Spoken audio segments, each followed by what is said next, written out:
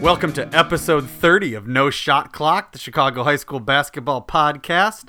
Michael O'Brien from the Sun-Times here with Joe Henricksen at the City Suburban Hoops Report. And we're going to look back on all of the holiday tournament action. Joe and I will each hit our two takes. We're going to have some questions from listeners and then a brief look at the week ahead for you guys. Just a little housekeeping. As always, please rate and review us on iTunes if you get a chance. I haven't looked in a while, but we had a couple new ones the last time I did. And we are also available on Stitcher Radio if you like to listen that way.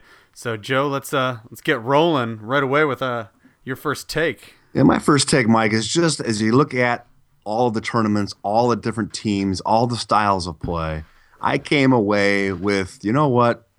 There are times where some of the hype and the overall talent, as we've been proven years and years of watching this stuff, doesn't really matter. And these certain styles of play, and a couple of examples, or how they play.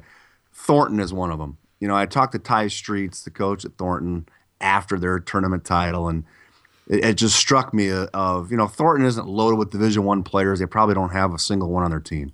And yet here they are, 9-1. They won the Dipper. And it just stood out to me the way he talked about how much this team hustles, gets after it, plays hard, and competes. Every day in practice, he says, they compete. So, I mean, that translates in a way that, you know, a lot of people don't quantify because we just look on paper, you know, what this team has, what team that has. Another one is this York team that ran through their own tournament. They are not the prettiest sight to see, Mike, but they are so effective with this zone defense that they play. I talked to numerous coaches that played against them. And so my first take is just style of play sometimes matters. And what you do aside from the overall talent can go a long way in your team's success. And we've seen it over and over, but again, it just kind of struck me again and reminded me that the possibilities of that watching these teams over the holiday tournament.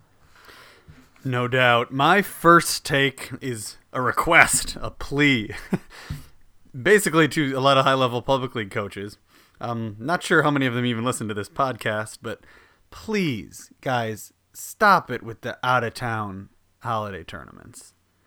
No one really cares who you beat in Missouri or Michigan or wherever the heck y'all went over the past few weeks. I mean, it's just, I don't see what it does for you, what it does for your seed in the sectional when you go to suburban coaches or Catholic League coaches and say, oh, we beat blah, blah, blah from Arkansas over the holidays. And it's really weakening our holiday tournaments. I mean, just off the top of my head, I could have, done a little more research on this, but we've got Orr, Hyde Park, Farragut, Kenwood, and Marshall. I know all went to nondescript out-of-town tournaments. Evanston did go to kind of one of those, when you have a great player, a lot of times teams will get offered. They went to King of the Bluegrass, which is a big event in Kentucky. I understand that. I understand the City of Palms, when Young has gone there, right, that kind of thing. But I don't get why our ranked public league teams are going to these nothing, cold weather, bad holiday tournaments. I'll second that. I know, like you said, nobody knows anything about it. You're out of sight, out of mind, and you really kind of lose a little bit of your luster locally here when you're playing in those, like you said, nondescript places. My second take, and I don't want to sound like the Grinch, but our I went into this holiday tournament time trying to be positive, and I'm still positive. It's still high school basketball. I love it. But, Mike, our talent level, and we've talked about it, in the senior class is one thing, but even in the juniors and the sophomores, and again, I don't want to be too negative because a lot of these kids are young and they're still going to develop, but there just is not high-level talent in our state right now, particularly in the Chicagoland area.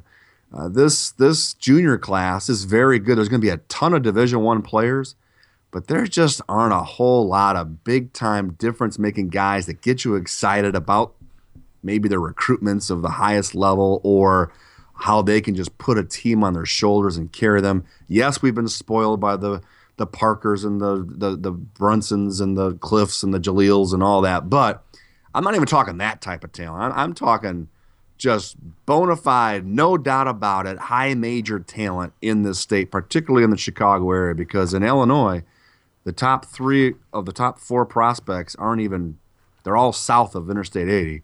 And you look at the public league and this junior class and the top 3 or 4 players, they're very nice. They're coming along nicely, but they're not anywhere what we've seen in past years. So, again, I don't want to sound too pessimistic about the talent level, but it is down. And you look at the potential of McDonald's All-Americans, which isn't, the end-all, be-all, but we could have a stretch here where I see without a McDonald's All-American for 3 straight years, which has never happened in the state of Illinois.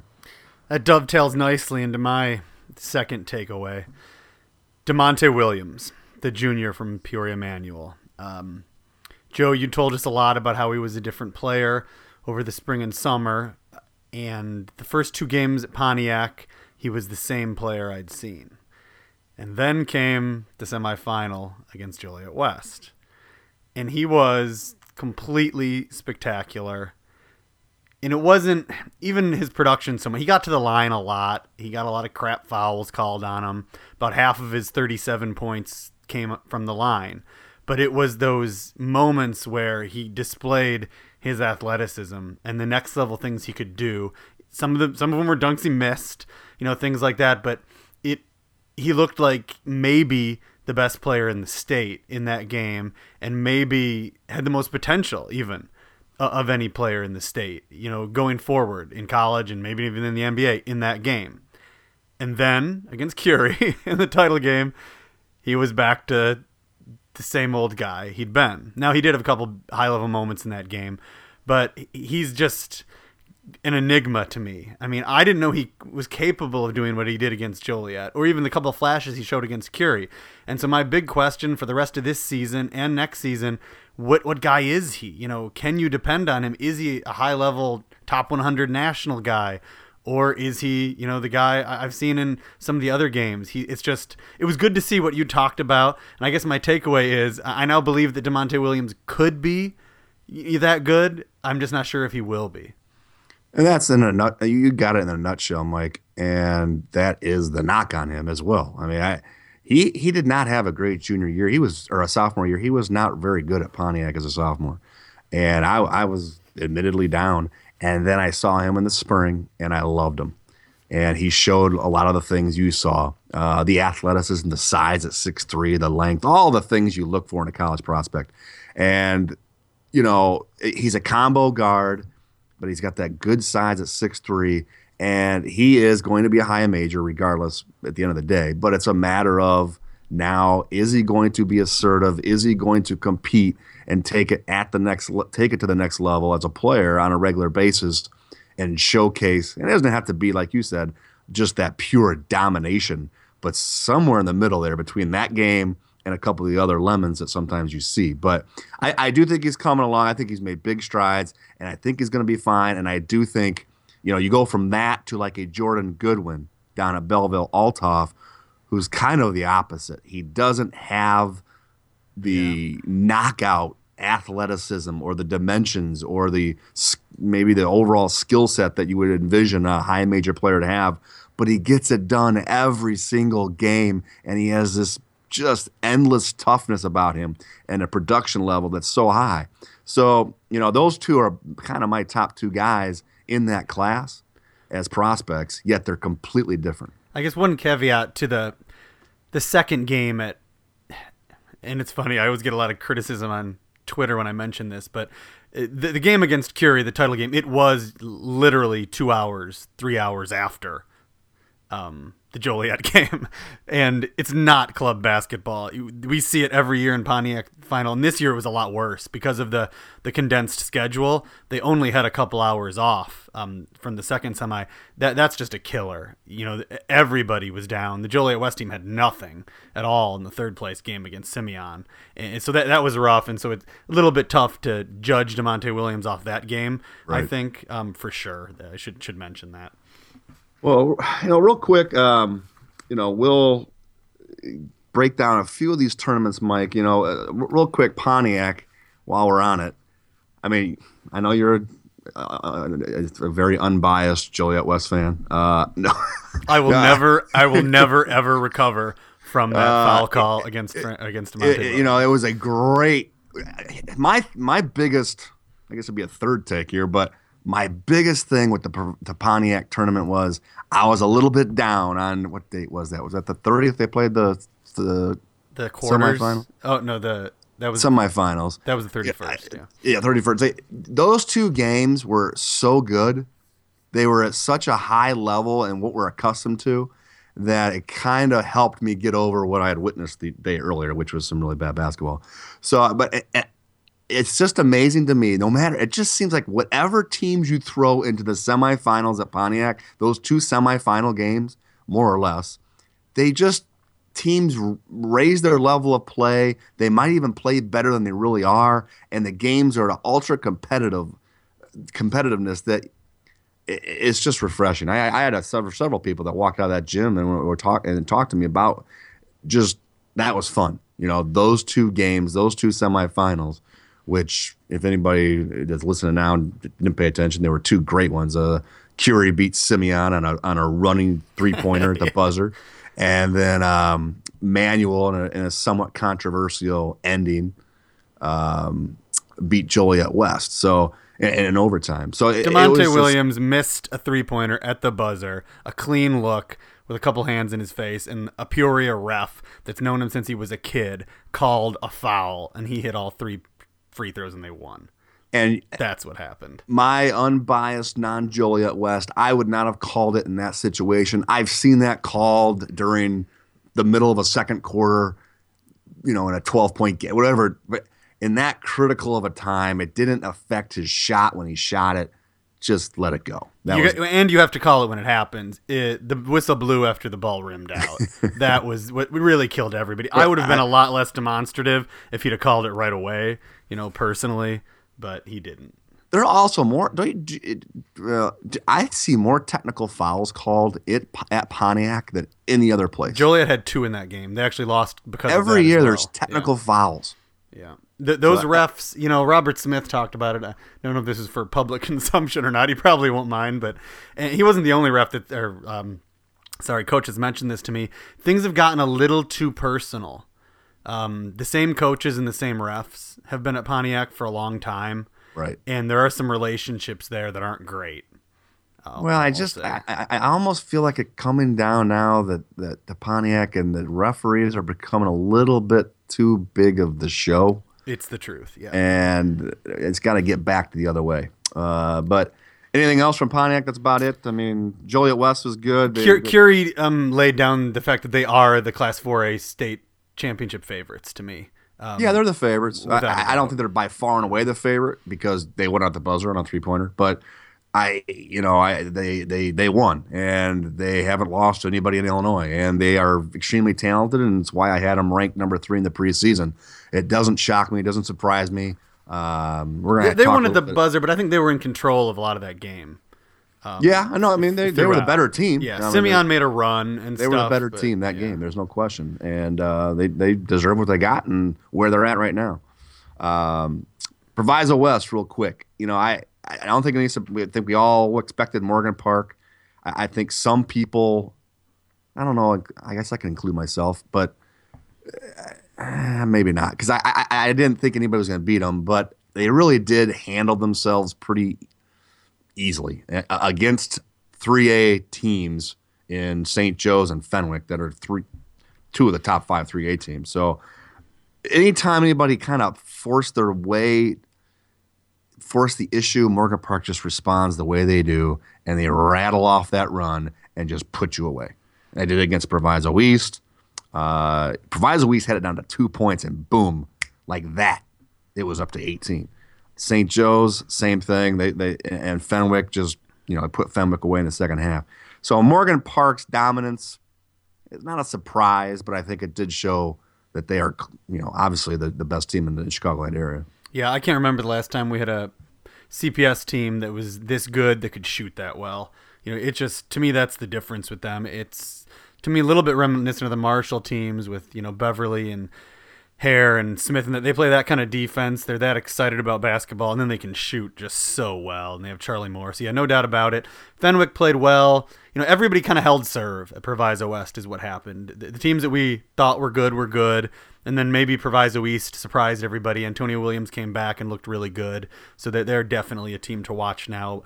One bit of news from Proviso West, I retweeted this, but it didn't get a lot of play. They are not going to have the floor covering next year. Already got rid of it. Yeah, they got rid of it. They heard the complaints. Something, that Kelvin Davis doesn't get enough credit for. I feel like I defend him a lot on this podcast, but he gets a lot of heck. Kelvin Davis listens, and he tries to fix things. Worsom Robinson, our photographer for the Sun-Times, complained about the yellow lighting. I don't know if you noticed that, Joe. Yep. It'd been there for decades. Right. And he got rid of it. He replaced the bulbs. I've always hated it. Yeah. I just never said anything about it.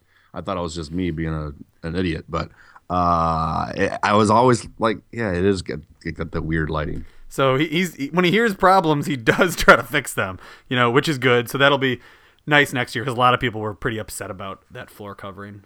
In the 32-team Jack Tosh Holiday Classic at York, a lot of surprises in what, I don't know, to put this politically correct, it was a 32-team island of mediocrity.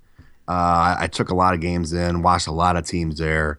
There's not a standout team in there. There's a couple of things to take away. One, the surprise teams, and then one, the disappointment of Riverside Brookfield. RB reached the final last year, got thumped by Lake Forest, and then came back this year as the team to beat.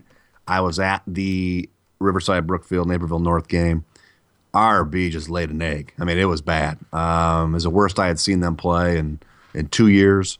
Give Naperville North credit. They won without their best player even playing in the game, and they were up by 20. So, our RB was, a disappointment. It's certainly not a team to give up on, because they've got enough talent from last year's team and last year's success to do just fine going forward. And they've got a couple of big tests coming up that they can prove their worth, and they're going to have to, because they got Fenwick, I believe St. Joe's. I'm missing another one in there, but that to me was one thing. And then the other thing was just the surprise of York. I previewed the tournament, and I went back and I looked. I listed 11 teams to watch as a favorite, sleeper, whatever categories I had.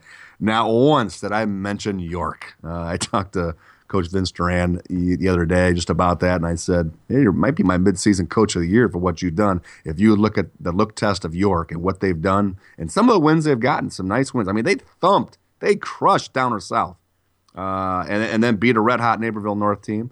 So and beat off Oswego. So this York team is one of the real surprises of the first month and a half, because no one talked about them, no one knew anything about them. They're not even as talented on paper as they were a year ago, but here they are doing what they're doing. Yeah, good for them and good for Naperville North. It was fun to see those upsets happen. Now is the time in the podcast in which I will address the Riverside Brookfield issue, which I'm sure a lot of you want to hear about. I talked a little bit online in my notebook last night, but yes, I jumped Riverside Brookfield. I could have kept them, in the low 20s, but at this point, I don't have a single win for them to hang their hat on, and I was probably higher on them than anybody else was headed into the preseason. I considered them for number one. That is the truth. I remember having conversations. I like them that much, but let's just real quickly list Riverside Brookfield's wins. Rich Central, which is actually better than you think. They're pretty competitive. St. Lawrence, Lake Park, Oak Park, Wheaton Academy, Immaculate Conception, Aurora Central, Fenton, Rolling Meadows, Lake Forest, and Matea Valley. Now and everybody would have thought the Oak Park one was good, but they're 5 and 6. Oak Park has really struggled. Yeah. So and the Naperville North loss was by 18 points. Right. Now they're and it's a wake up call for. I mean, they got a lot of hype, boy. I mean, coming into the season, everybody had them in the preseason top 10. Coming off a historical, monumental season in RB basketball history, and they had 4 starters back. So, but I think it is a good wake up call for that group, that team. And as I mentioned, they've got plenty of time to right the ship and get a big win or two. I mean, they have enough pieces to do so. They do have some weaknesses. They're still missing some guys. Trellenberg's coming back now in January, so he'll be back. I heard Skylar Nash is playing very well. He led him in scoring for like 2 or 3 straight games. And some people I know who saw those games said they'd never seen him play quite that well. So yeah, so help. I mean, no one's going to give up on that team yet. And then Hinsdale Central, real quick. Any tournament that has an out-of-state team that wins it, well, it's really gross. I hate it. I was over there 2 different days. I think the tournament, real quick, has potential. I think they're going to draw 1, 2, maybe 3 teams that might be holiday tournament, quote unquote, free agents here, and really upgrade. It's well run. There were 0 crowds though. I mean, there was nobody there.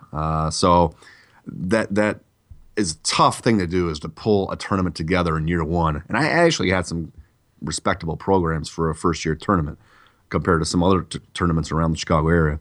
So I mean, but there wasn't a lot to take. At Stevenson, I saw them play 2 of their games that they won, and then I didn't see them play the 2 games they lost. I thought they were turning the corner. Obviously, the 2 losses showed that maybe I was a little bit presumptuous with that. Yeah, really nice tournament for Homewood Flossmoor. Kind of low-key, the South Suburbs did really well. Bradley Bourbonnais with a huge win over a really good vocational team that's not ranked by everybody that does rankings for some reason, even though they played really well against Simeon. Vocational is good. That's a nice win for Bradley Bourbonnais. HF, went to the final of this Hinsdale Central tournament, lost to Crespi, so that was a big deal. And that comes right into the Big Dipper, where maybe they're the best team in the South Suburbs, Thornton, whose only loss was the first game of the season to Springfield Southeast. They've ripped off, 9 straight since then. Couple guys back, Patrick Rucker and who's the other guy? Sam Taylor, yeah, the football quarterback. And then, there's always a lot of lower-level talent. Troy Jackson never played a lot of juniors and almost no sophomores.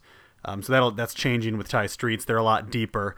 And I think they're really going to be a team to watch in the playoffs this year. I think they're going to give some people some heck. I'm going to go see them on Friday against a good Lincoln Way Central team, actually, that nobody's talked too much about. Bob Kern's doing a great job there. They had a decent run, and they're also a dangerous team in the South Suburbs. And I'm going to get to see them play the following week. I'm going to go see them play your boys, Joliet West. They play, I think. That is the same day as Morgan Park Simeon. Yeah, I'm not happy about that. I'm kind of hoping that CPS pulls a movie in that game. They do that sometimes. Did they decide where that game's going to be played at? No, there's been much discussion about it. But no, we don't even know where it is. But it's supposed to be the same day as Thornton Joliet West. But yeah, we got a whole heap and a lot of questions about the future of the Dipper. What's your guess, Mike? I think it's gone. They did some horrible things. They charged different prices for different areas of the gym to sit in, and that's why it looked emptier than it was. It's just you could just tell from the get-go early on that the organization was starting to become hapless. There was no PR for it. No stats online. I mean, nothing. Yeah, so, and Marion Catholic lost to Thornton. I think that's another question mark team right now. I like the pieces. They've got young guys that are still finding their way, but they're another team that is going to need to kind of step up in terms of getting a marquee win here or there. They've got some, they beat Bennett in overtime. This is not the greatest Bennett team. They're just solid, nothing flashy. But Marion Catholic did get that big win. And they can kind of circle the date with Niles Notre Dame, that East Suburban Catholic. But Marion Catholic is a team that, I don't know. They haven't been a huge disappointment to me, Mike. I was really, as you were on RB, I was really high on Marion Catholic. So going into the season. And it's going to be interesting to see how the next 2 months plays out with that particular team. No doubt. And let's move. I guess that'll do. Any other holiday tournaments you want to mention? I briefly yacked about Kankakee in there, which is a decent tournament. Wheeling's so far away ago. Yeah. I mean, they Libertyville made a nice run, and I don't think they're a team yet that's going to make. I know one thing. Joliet Catholic should be mentioned. One of my preseason picks of teams to watch. They won Romeoville, right? Yes, they beat Glenbard South. Yeah. Yeah, and they're 9-2 now, and they don't have any big wins yet. However, their only losses are to Bennett and actually a pretty decent Minooka team. So they are worth keeping an eye on. I think they're gonna have a rough time in the East Suburban Catholic. Probably, well, especially my view real quick. The Joliet Catholic team you mentioned, yes, they're 9-2. There are. I was looking at it. I think there's 8 teams in the East Suburban Catholic with 9 or more wins already. Wow. Yeah. So that league is going again. There's not a deep. Yeah, Marion Central Catholic. I was impressed by, and St. Viator, and there's a bunch of teams that people aren't talking about that are pretty competitive. But I know we got a whole bunch of questions, which I'll tell you, Mike. All these questions that come in, usually you expect some kind of bonehead ones. A lot of the questions we get, and I appreciate all the listeners that do send them in, are really good questions and pretty open and thought-provoking ones. No doubt about that. There's a bunch of them. You kept forwarding to me, and I just kept it one after another. I think we got 10. We'll see how many we can get in. First one is from Richard Kwok. He's an awesome high school basketball fan. I see him all around the area. He says, this one's directed right at me and my Twitterness. Hi, Mike. You've been actively campaigning for the Illini to go hard after Nick Rakosevich. How do you and Joe project him as a college player? Would you compare him to former Illini Bill Cole? Gross. Or current... that gross is mine. Or current Illini Michael Finke or anyone else? Project why? No, he's not like either one of those guys at all. The new Nick, I love the new Nick, and I think he's a no-brainer high major. Projecting wise, as a player, he's always kind of reminded me of, and I even in my reports I sent out to college coaches, I kind of use an example of it. Anybody who follows college basketball a lot over the last 5-6 years, John Lure from Wisconsin was a big man, 6'10". He reminds me so much of him and what he can be. Yeah, that's a good one. Yeah, John Lure, and I think they're going to have similar career path. Lure, if anybody follows Wisconsin hoops or what his career was, he didn't do a whole lot as a freshman at the high major level, and that's Wisconsin. That kind of happens that way, but Lure each year progressively got better and better, and eventually was averaging 18 points a game. Was all Big Ten. I think is definitely his senior year, maybe his junior year. So I think John Lure is a good player comp going forward for Nick Rakosevich. Yeah, I would say he doesn't remind me of anyone I've ever covered around here. So it was difficult for me to even think about a comparison at all. I do like that comparison. Nick's going to be a good college player. I'm not worried about it. For me, the thing with the big man, the first thing I worry about is he a basketball player? Does he like basketball? And as stupid as that sounds. Well, no, it's true because a lot of these guys are forced at the very beginning to play basketball. And we keep playing. We're going to get recruited. Yes, I'm big. And they don't love it, and they're not true players. But you're right. Nick has a good skill set. He can pass it. He runs the floor. He's got a pretty good basketball mind. So and then you throw in the fact he's 6'11". So I think that is a storyline to follow. Just his recruitment going forward between now and April, I think is going to be very interesting. And the next, we're going to go right into another Nick Rakosevich question as long as we're doing it. This is from Alex, who we know is a little Nick biased. We're only going to go with the first part of his question, but he wants to know, is there a more important player in the whole state to their team than Nick is to St. Joe's? I'll start with that one. Yes. Sorry, but not to say Nick isn't great, but I think St. Joe's would be a Super 25 team, no doubt, even without Nick. Right. And there are a ton of players that are more important to their team. Just at the Proviso West tournament, look how Proviso East changed with Antonio Williams.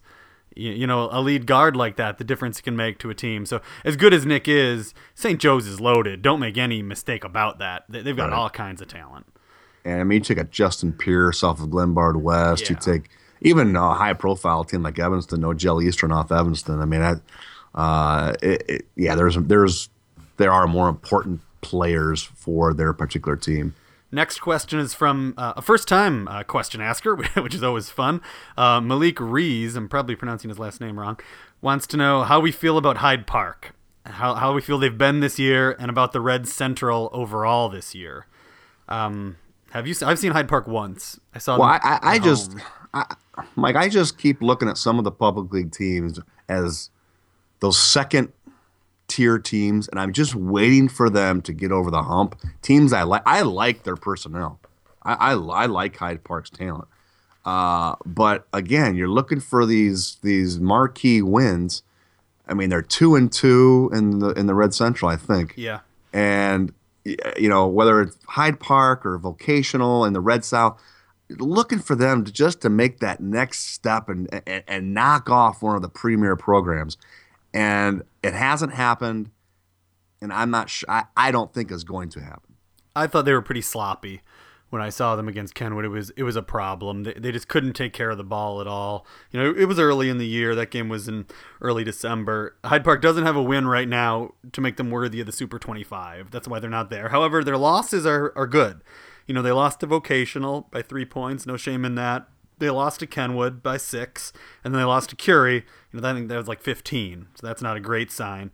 So the losses aren't the problem. There isn't a good win. Their best win is Leo, and they needed overtime to beat King, which is having a rough year. So Hyde Park will wait and see. They definitely have some talent. I think the Red Central overall, King is down. I expect a little bit more from them this year. They're below 500. Curie, obviously, we've talked about, one of the best teams in the area. Kenwood, we're going to find out an awful lot about them on Tuesday, where they go to Curie. I mean, I can see a scenario in which Kenwood wins that game, and all of a sudden they're a bona fide top 5 team, for sure. But the Red Central's loaded, no doubt about it. I think it's an interesting league to follow this year, and it'll get a lot more interesting if Kenwood can win that game on Tuesday.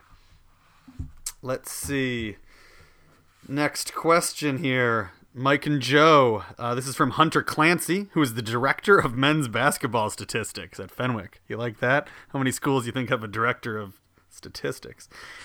He says, the Hoops report mentioned that Fenwick is not really a three-point shooting team in its Proviso West preview, even though it has maybe the area's best pure shooter in Mike Ballard and other guards who can knock it down. So what is their style, and what is their best chance to beat Morgan Park in a possible rematch at state?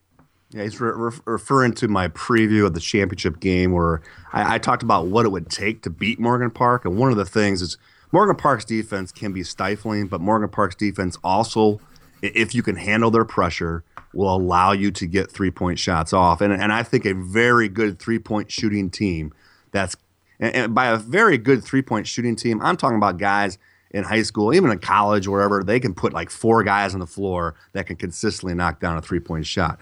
I don't see that with Fenwick. I mean, Ballard is a very good three-point shooter. There's no question. But when I got this question, I went back and looked up, and other than Ballard's three-point shooting, I think there were 6 of 28 from beyond the arc in the tournament, or 7 of 28. So, Mike Smith is the point guard. He can knock a 3 down. Jacob Keller doesn't shoot threes at all. The remaining player, Quinn Fisher, and a couple other guys, they were like 2 for 13 or 2 for 12. So it's not a three-point shooting team, but they are a well-balanced team. They are very good. It's a different type of team because they can knock a 3 down, but they have 0 inside presence. So going forward, I think that could be a problem, not against Morgan Park, but against St. Joe's. Obviously with Nick Rakocevic at 6'11". But I just don't envision Fenwick as this three-point shooting team where they can send 3-4 guys out there. They're going to hit 60-plus three-pointers this year. No. What do you think about what would Fenwick's strategy be, to beat Morgan Park? I mean, I watched that game. Or no, I didn't get to see that one on the Cube. I watched a lot of Fenwick and Morgan Park at Proviso West on High School Cube, and I've seen both of them play plenty. I mean, and what is anybody's strategy for beating Morgan Park around here? I mean, if you're not Simeon. The number one thing, you have to somehow, you're not going to stop it completely, but you're going to have to manage their runouts. And you can do that. And I don't know if Fenwick has the necessary parts to do that, because a couple of things. If you remember the Evanston game early on against Morgan Park, Evanston did a great job of attacking the offensive glass and getting second chance scoring opportunities in the first half. And I still see that with Morgan Park. defensive rebounding. They aren't great defensive rebounding team because they do release guys. They're I don't want to call them cherry pickers, but there's a few guys that will get out and they bury you that way because they can still manage to get some defensive rebounds and get runouts and get on these runs and these breaks. And these runs and breaks are backbreaking. I'm not into depth a lot in high school basketball, but in that particular game I was. Fenwick was coming off the double overtime. Those guys play major minutes, Mike. Their bench is not very good. They were playing 38 minutes, 37 minutes, coming back the next day to play that team, Morgan Park. It was just a bad time and a bad matchup for Fenwick at that particular time. I still don't think Morgan Park is going to lose to Fenwick, even if they're rested.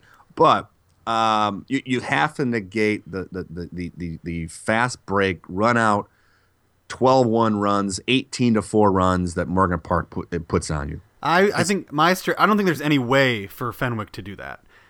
I think that's impossible for them to stop those runouts. They're just not fast enough. They're not deep enough, like you said. I think if I was put on my coaching hat, you have to take away either Jaron Randall or Cam Irvin's threes. The problem is Charlie's going to get his, and then either Jaron Randall or Cam Irvin steps up and hits 3 or 4 threes against you.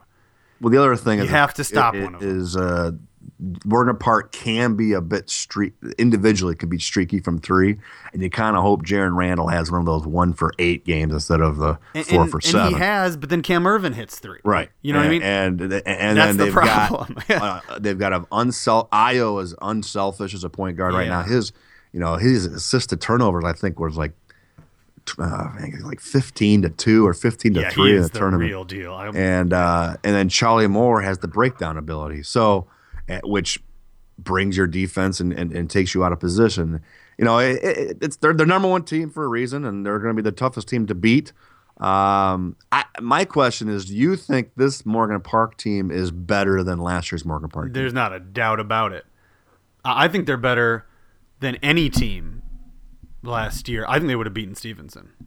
We can talk about that a different day. I can't say I don't. Yeah, but, they're playing on such a high level right now. I was trying to think about, actually, this is what I do in my free time on the drive home from Pontiac. I was trying to think of when the last time I saw a local team playing as well as Morgan Park's playing right now, and I had to go back pretty far. I mean, they're not winning because they have a player better than everybody else, which is what we've seen for the last 5, 6, 8 years. I agree with everything you're saying. The only thing I don't like is I don't know, as high a level as they're playing, there's not one team out there that they've matched up against, or I don't know if they will. Not to say that they won't lose a game, but because they're like high school, anything can happen. There's not that team out there that I can judge them against as, all right, now we're going to see if, I think Simeon's better than they were last year. That's not going to be a popular opinion, but I think they're playing better than they played last year, Simeon, in a lot of ways. Yeah, I don't know. I think it's. But you're right. We're not gonna know until the Belleville Althoff game. Assuming that happens. Well, right. If they run them off the court, which by that I mean if they win by 10, then I think it's going to be hard. I think my argument will have a lot more weight. At that point, but I just think they're playing some really, really amazing. They are.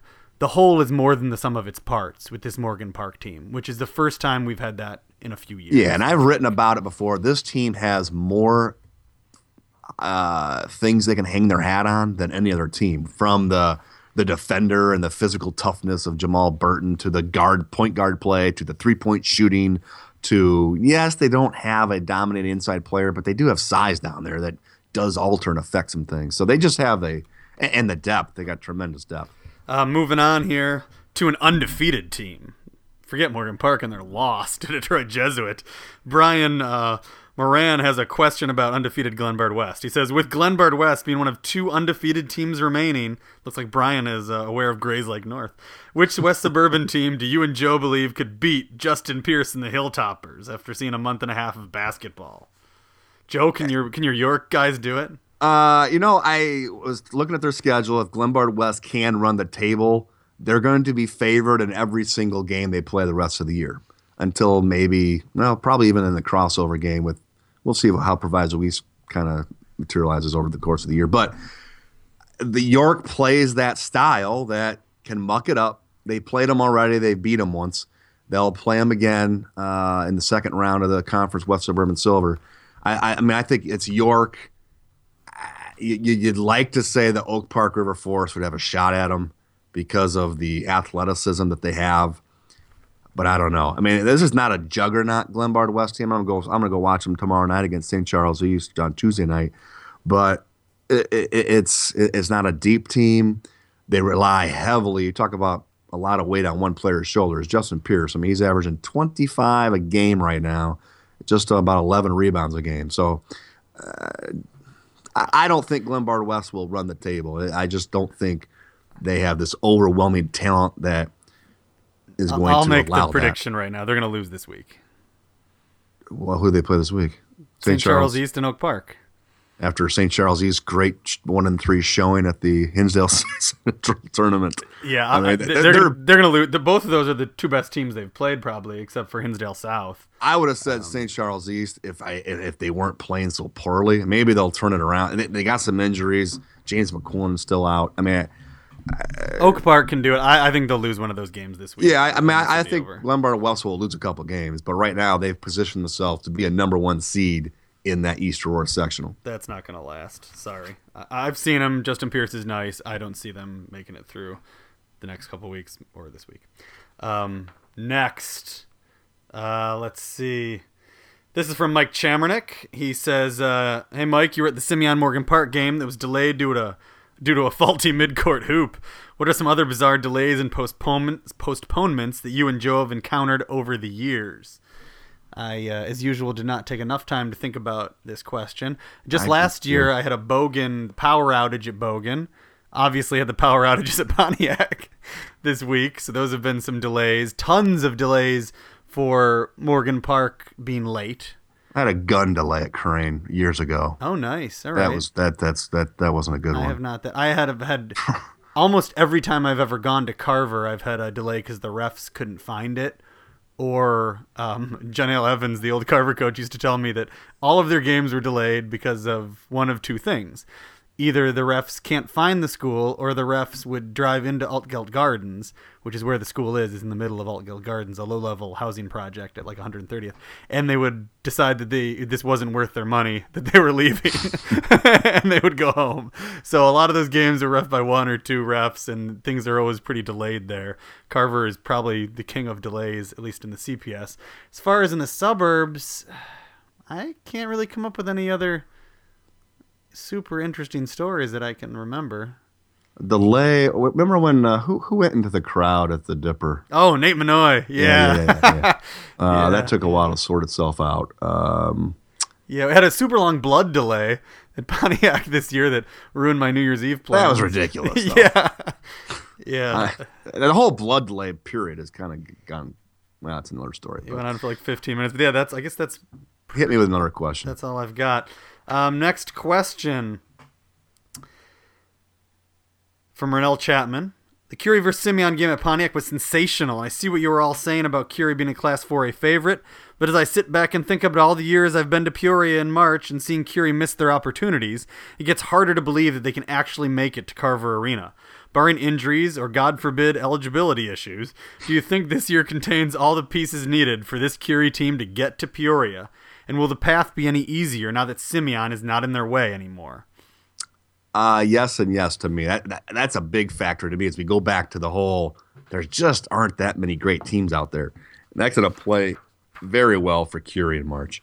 And Curie has had their nemesis, sometimes themselves, sometimes another public league team. And they are, I think we could comfortably say they're the best program, winningest program without a sectional title in the Chicago area. I haven't researched this, but I believe that is probably the case. No doubt about it. And yeah, I'm a believer in this Curie team, and you were suspect at the beginning of the year, yeah. Yeah, and I had them lower than most people had them headed into the holidays even, and they proved me wrong without a doubt. Alante Pickens, just much better than I thought. He didn't have a great last day in Pontiac. But he's kind of that third. He's kind of their Jaron Randall guy. Cam Irvin. Everybody knows about Joyner and Gage. And quietly, Landers Nolly, the sophomore, has provided them very. I can't remember his stats. I wrote them. He had some nice games. And Michael Johnson, the transfer from DePaul Prep. Right. They've got a lot of guards, and when one of them isn't having a great game, they've got that other guy to go to, and that kind of depth, like Morgan Park has, is very helpful. And the key has been the big men. Terry Smith Jr., Trayvon Martin, have both played. They haven't been super great or anything, but they rebound. And that's been so key. That's what I did not believe in, basically, in Curie. And those two guys definitely proved me wrong. They've definitely given Curie what they need. And this team doesn't turn the ball over, which is something Curie's always done. Critical turnovers in the last 4 minutes of games. Totally. That's Simeon's issue in a lot of games lately. Yeah. But my biggest key for them is Devin Gage. When he plays at the level he played at, when he had 23 points in back-to-back games, they're a different team. He's a senior. He's the guy. And when he's playing at that level, and he has not done that consistently over his career, and now he's kind of piecing that together, and that's why I think Curie is playing at an even higher level than I had him preseason number 3, but I think they're even better maybe than I thought they were going to be too. Rennell Chapman has a couple other ones that kind of dovetail. Is it possible for both Peoria Manual and Belleville Althoff to make it to Peoria in Class 3A? Yes. Second is a long question here, but it's basically, can Peoria Manual hang with Morgan Park? No. Yeah, I don't think so either. I think Peoria Manual is very good. They are going back to the opening. They are very good when DeMonte Williams is the alpha dog, and when he's not, they're just kind of okay. Ramon Douglas Watkins is a nice player. They've got nice pieces. They're very good. They're one of the, regardless of class, they're one of the top 10 teams probably in Illinois, and I think they have a good route to get to Peoria, but they're not in the same class as a Morgan Park or a Belleville Althoff. I just can't. Joe, I sat there and watched Frank Williams' son beat me on the same court that he beat. It was rough. I just can't even. Manual is like, I tweeted, but it's like they're Voldemort. To me, they're Cobra. They are any kind of villain, arch movie cartoon villain is Peoria Manual to me. And watching them do what they did at at Pontiac, boy. But they very well could be playing in Peoria, to answer the question. They could play in Peoria. I think they will. Right now, real quick, Morgan Park, Belleville Althoff, Peoria Manual, and the winner of Fenwick St. Joe's. That gets you your 4 teams of Peoria. Doesn't mean it's going to happen, but on paper right now, as you look at it, that's a pretty darn good Final Four in 3A. They are doing the ping pongs as we speak, actually. All right.